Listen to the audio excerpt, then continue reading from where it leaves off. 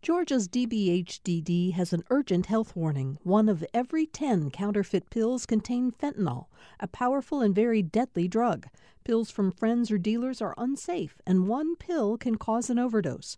More info at opioidresponse.info.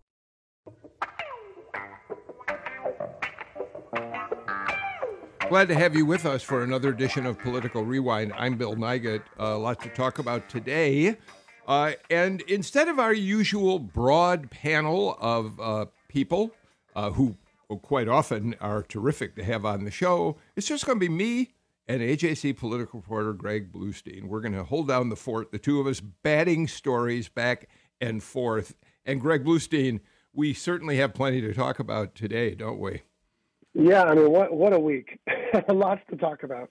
Yeah, insane. Before we do, tell us how things are going at home. You've got your 2 daughters, your wife. You're still kind of sheltering in place. Are your daughters going crazy? Are they driving you crazy? How's that working out? You know, there's been a transformation. We used to be driving each other crazy. Now I'm kind of jealous of them. They're kind of living my dream as a kid. They get to bike around the neighborhood. They get to go to the neighborhood swimming pool in the park. They get to play with friends that we're kind of quarantining with. They get to, they check in. I tell my 9-year-old, like, hey, just be back for dinner sometimes. So they're really enjoying it.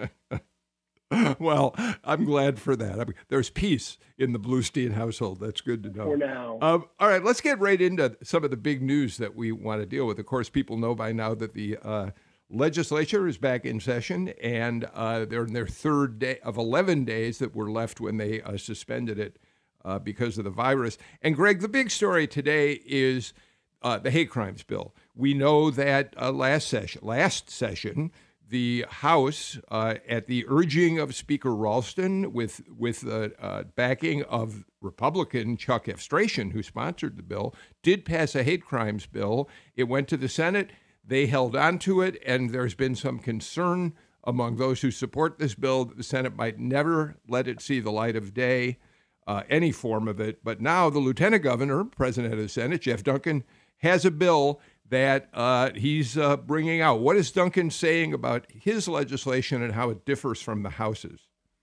Yeah, and this could substantially differ from the House measure. He's set to unveil it soon, but basically it would make hate crime a standalone charge instead of an add-on enhancement to another crime.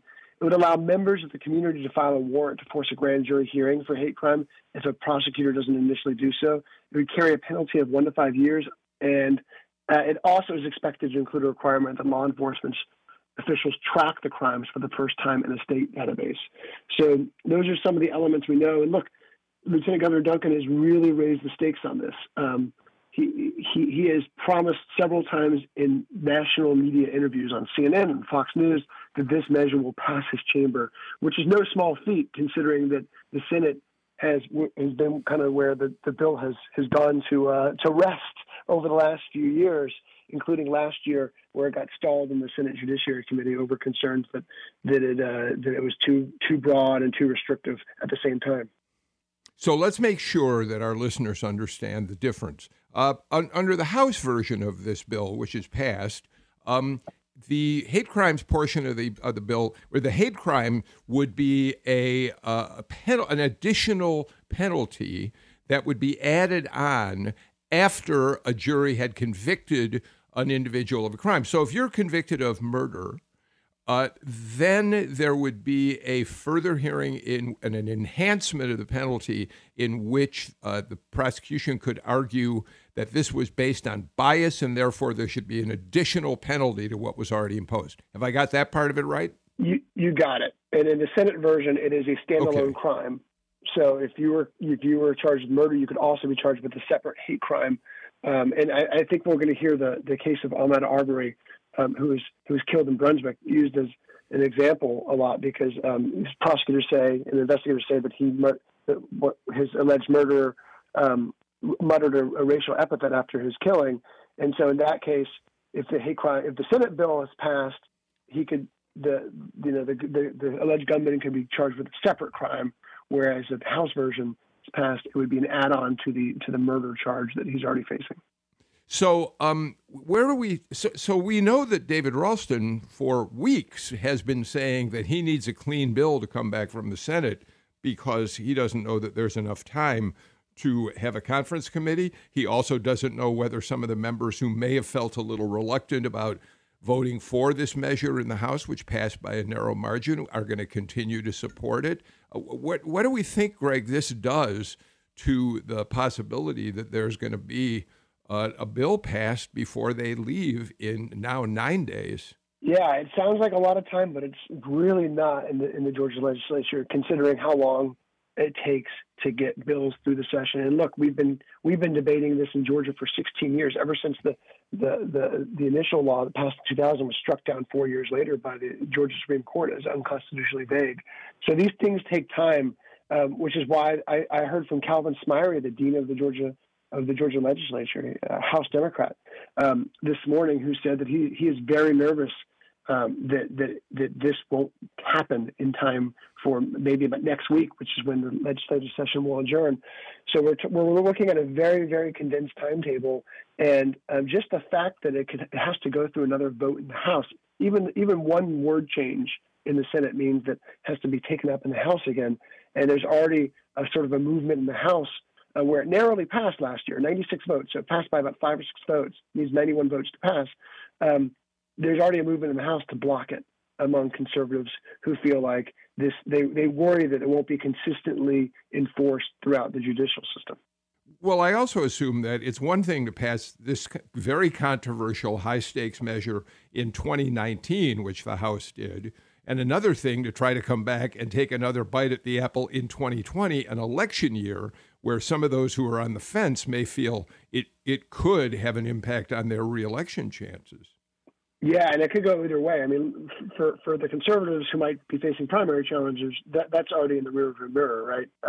But yeah, there's a worry about election. Oh, yeah, that's politics. right. You're right. But still, there's still general election. You know, there's still some people who are facing general election challenges who want to mobilize their base in November as well. And we've talked to a lot of lawmakers who were previously opposed to it, who are now torn. And one of them is Senate Majority Leader Mike Dugan, who said he's decided to support Duncan's bill after spending the past year studying it. But it does show you how controversial this legislation is. There's a reason it hasn't passed in 16 years, even though it has broad support among Democrats and among Republicans in Metro Atlanta, because out in more conservative rural districts, it's still controversial.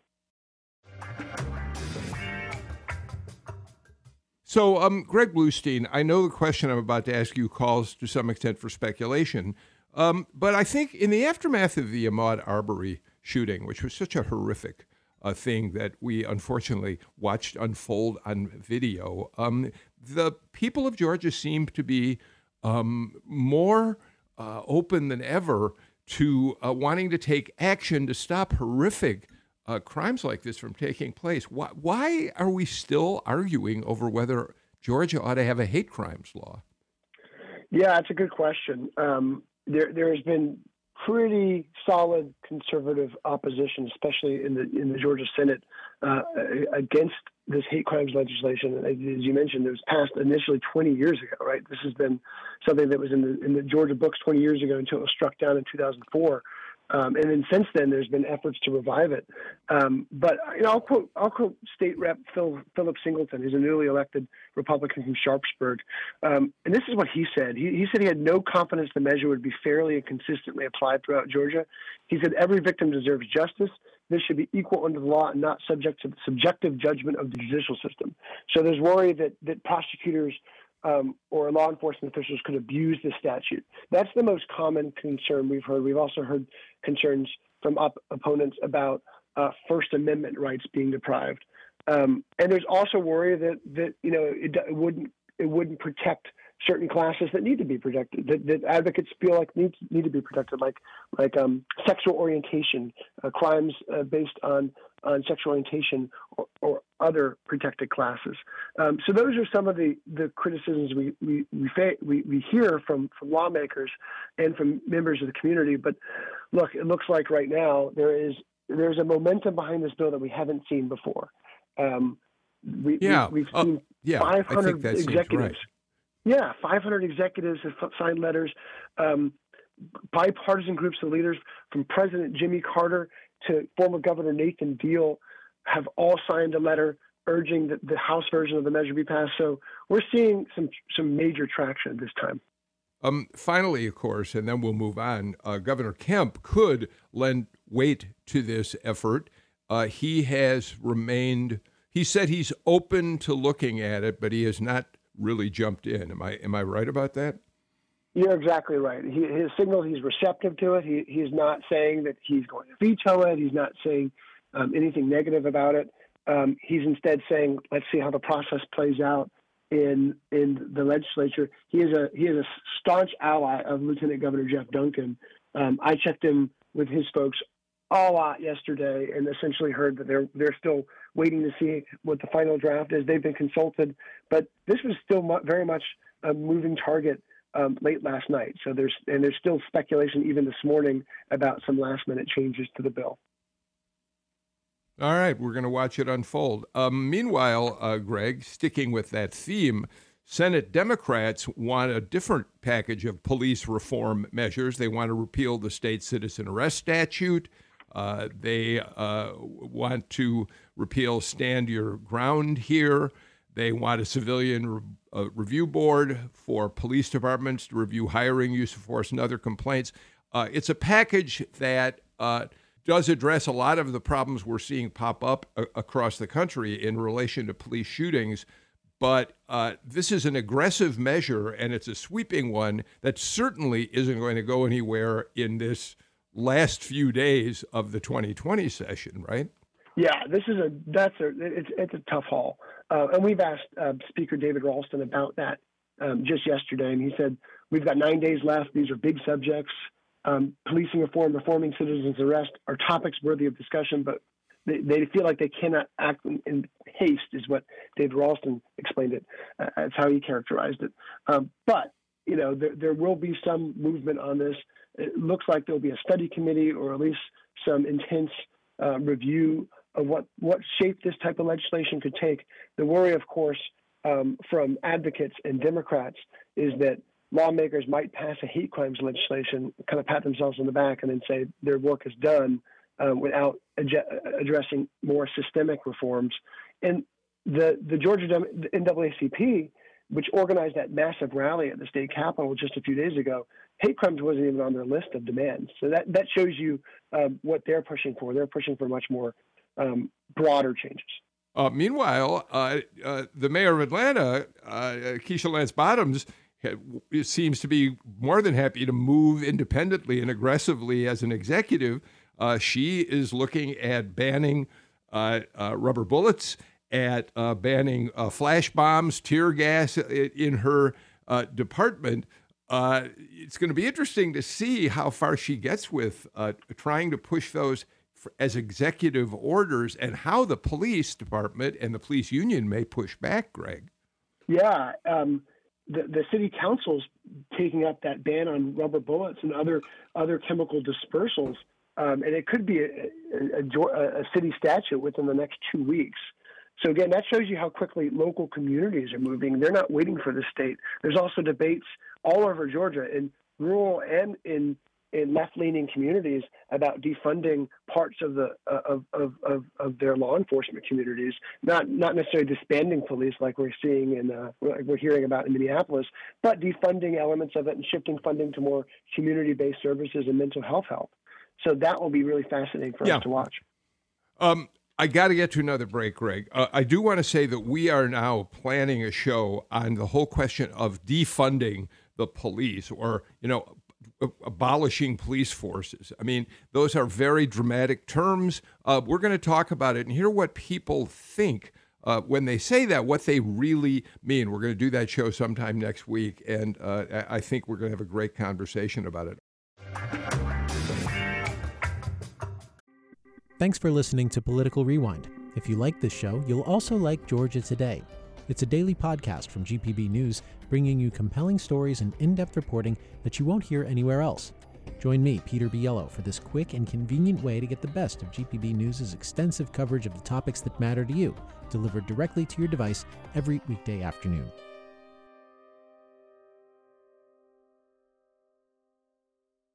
All right, let's start by saying the finger pointing over the meltdown in last week's primary election in many polling places in the state continues. Brad Raffensperger and his people have said over and over again, no, blame it on the counties, especially DeKalb and Fulton. Well, Fair Fight, Stacey Abrams' organization, just released an ad, and here's what they had to say about that. Secretary, good morning. How are things running now? Well, by and large, they're running very smoothly. Georgia's primary election is off to a rocky start. Voting machines not working or being delivered. They never got their absentee ballots they applied for. 5, 6, 7 hours waiting. Problems pile up at the precincts. The chief officer running our elections is passing the buck on his responsibilities, trying to force underfunded Georgia counties to run our state's elections. Tell him to do his job. Tell him to do his job, Greg Bluestein. At a certain point, you've kind of got to hope that the counties and the Secretary of State's office can get past this fight they're having and actually come together to work on solutions for the August runoff and then the November election. But there's still a lot of bad feeling out there. A lot of blame gaming going on, and we've seen the same blame gaming for years, more than a decade at least. In Georgia. And look, I was out there interviewing dozens of voters who were waiting at different polling precincts for hours because of faulty equipment, because of poor staff training, because of a myriad reasons. And they don't care about it. The voters I interviewed don't care about the blame game. They don't care about the fighting between the state and the counties. They just want to be able to vote without any obstacles. And so that's where the rubber hits the road here is what will Georgia officials do to make it easier for Georgians to vote? We're going to watch and see if they get together. I assume there's not much hope for Secretary Raffensperger's pitch to the General Assembly. He wants them to pass legislation that would allow him to move in and take control of county election apparatuses if they don't seem to be preparing properly for an election. I find it hard to imagine that's going to go anywhere in the current environment. Yeah, what's interesting to me is that Raffensperger is someone who came in without much of his own base in politics. He was a newer lawmaker, not very well known, even with his own caucus. And after this, we have not seen a rush among his fellow Republican officials to defend him. They have also pointed fingers at the county officials, but you haven't seen Governor Kemp or Senator Perdue or others who have spoken publicly about the fiasco last week also say Brad Raffensperger is doing a terrific job and he should keep it up. And privately, a lot of Republican lawmakers are very concerned about giving his office more power. I've talked to many who don't have that sort of confidence in his leadership ability right now. That could change, and we could see a lot of crazy, a lot of new developments in the next 8 or 9 days. But right now, I don't see that happening. Okay. Let's talk about some of the races that were on the ballot last week. We know, of course, that Jon Ossoff was able to capture the Democratic nomination for U.S. Senate without a runoff and is now engaged in a battle with David Perdue for that seat in the Senate. Public policy polling, which is, a polling organization this was commissioned by Democrats, shows that Perdue and Ossoff are basically tied, 45% for Ossoff, 44% for Perdue. Democratic polling. But, Greg, it isn't far from polling we've seen by independent organizations either. This does promise to be a close race.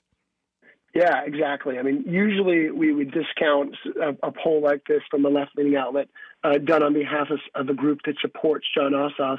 So you take that with a grain of salt. But we've seen a string of Republican internal polls that showed an equally close race between David Perdue and Jon Ossoff in a hypothetical matchup. These were done before last week's primary, as well as very, very tight races between Joe Biden and President Donald Trump in Georgia, which has given Republicans a cause for concern. We're not hearing them dismiss these polls outright like we might have 2 years ago or 4 years ago or 8 years ago. Instead, we're hearing them say, look, 2018 was a wake-up call, and Republicans have got to get ready for a charged Democratic fight.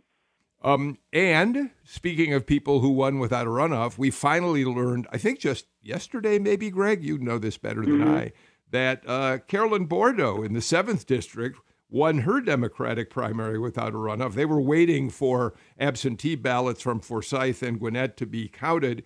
They couldn't. They thought they had it won. They've kind of been leaking information to the media saying, hint, hint, we think we've won this thing. Yesterday, they were able to confirm that Carolyn Bourdeaux won without a runoff. That was interesting, partly because she had a pretty good challenge from a couple of different women running in that for that seat, and she pulled it out. Yeah, and this, again, is the effect of absentee ballots, because as of early Wednesday morning, a few national outlets, including the Associated Press, called it for a runoff between Carolyn Bourdeaux and State Representative Brenda Lopez Romero. And the moment they called it, I started getting phone calls, not only from the other candidates, but also from people allied with Carolyn Bourdeaux, who said it's too early to call this race. There's still tens of thousands of absentee ballots out. At one point, they called the race when there was about 50,000 ballots were in, and they expected 30,000 more out. So that's almost half the ballots are still yet to be counted. Shows you how much that has changed the game of projecting races. And pretty soon it became apparent that AP call was wrong. All right. Tom Faust is telling me we've got another pledge break to get to. Why don't we go ahead and get that done with, and then Greg will have one more segment to come back and wrap things up on today's show. So this is my chance to give you a pitch. I'm really proud of the work that Political Rewind has done, especially in the last 3 months, ever since the coronavirus became the story that everybody was following so closely, the biggest story I think many of us will ever cover in our lives. And we really retooled the show. We never got away completely from our political base because we know you love it when we talk politics, but we did add the element of being able to talk about the virus, have virologists, have epidemiologists come on the show and talk to you. And then we turned again to talk about Ahmaud Arbery and all of the ramifications of that killing. So we've been flexible, and we've been trying to be responsive to what's happening right now in our state. And I think we're very proud that we've been able to pull that off. I hope you think we've been able to pull it off. And if you do and you haven't had a chance to support us, this is a chance to do that. So please take a moment, listen to how you can get involved with GPB Radio. The HAC's Greg Bluestein and I talking politics on Political Rewind. Greg, Kelly Loeffler was cleared yesterday by the Senate Ethics Committee. There were 2 complaints filed, one by Common Cause, the other by Citizens for Responsibility and Ethics, accusing her of essentially insider trading, taking advantage of the knowledge she got in a Senate briefing about how bad the coronavirus might get, to sell off some stocks and invest in others that might rise in value, companies that might rise in value during the pandemic. But the Ethics Committee said she did nothing wrong. Clearly, the Loeffler campaign is going to be touting that. That helps her because it gets her out from under that cloud, but she's still got a long way to go against Doug Collins, doesn't she? Yeah, and you're going to hear Congressman Collins say kind of what he did last time she was cleared by the DOJ in that case, and say, look, that doesn't remove the cloud of suspicion. Just because there's no criminal wrongdoing doesn't mean what she did was right. And what he's talking about is the sort of aura that she that after a senator's only briefing on coronavirus back in January 24th, that several stock trades were made on behalf of her. That seemed to benefit her for companies that benefited from the pandemic, like WebEx, like social software systems and things like that. And that's what's being bandied about right now on social media and in some of the digital attack ads targeting her. And she spent $4 million to sort of revive her image on her own series of ads, boosting her name recognition, as well as targeting Doug Collins. So right now, Republicans are focused on each other, while Democrats, who have their own pitch battle to face, are more or less free to attack both Collins and Loeffler.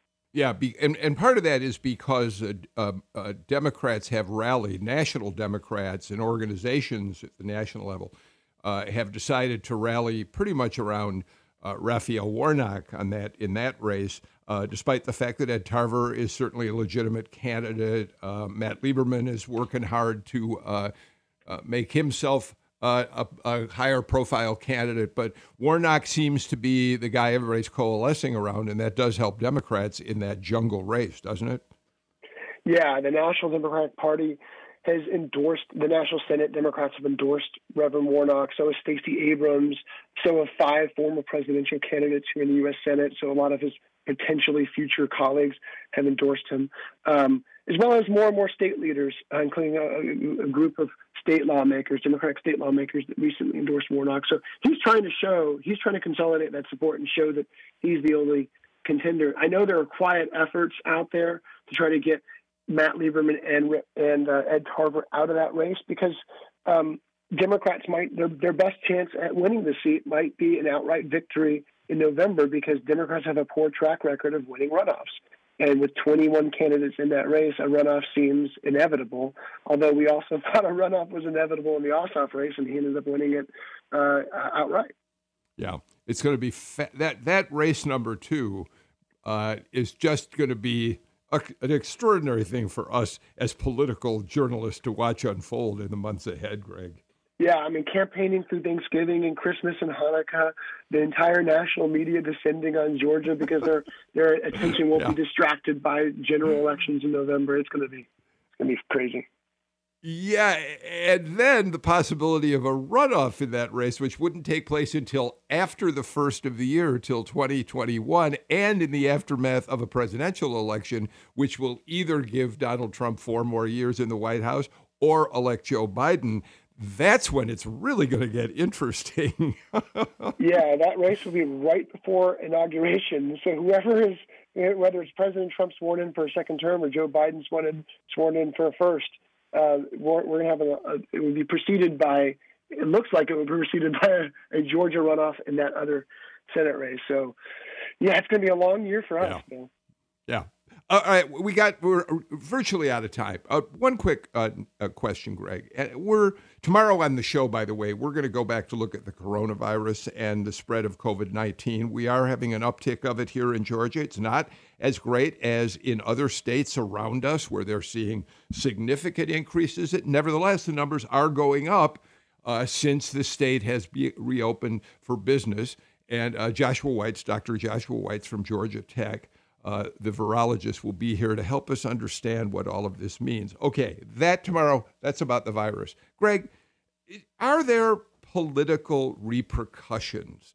I mean, the public is very undecided about whether it's been a good idea to open or not open. Governor Kemp's not on the ballot for another 2 years. I'm having a hard time calculating how much impact this is having on how people view him. Are you able to get a sense of that? Yeah, I'm having a hard time too. We knew way back in April when President Trump joined the chorus of critics slanting Governor Kemp for phasing in new sectors of the economy. We knew back then he was in political peril. But since then, President Trump and Vice President Pence have kind of changed their tune. Pence has visited Georgia twice to proclaim the state a model of how to phase in economies. And you've heard, I guess it's still sharp criticism from Democrats, but it's less urgent because although we have had an increase, it has not been a second wave yet, like public health experts worried it would be. So the political ramifications are still too early to tell, but certainly I think it will play a factor in 2022. It's going to be, yeah. All right, I'm out of time, Greg Bluestein. We talk about value that we think we bring our listeners with this show. We should say it's having people like you on, Greg Bluestein. I get such great pleasure out of being able to talk with you once a week and your AJC colleagues on this show. It's fun, and I learned so much. So special thanks to you today, Greg, for continuing to be a part of Political Rewind. Take care, and please stay healthy.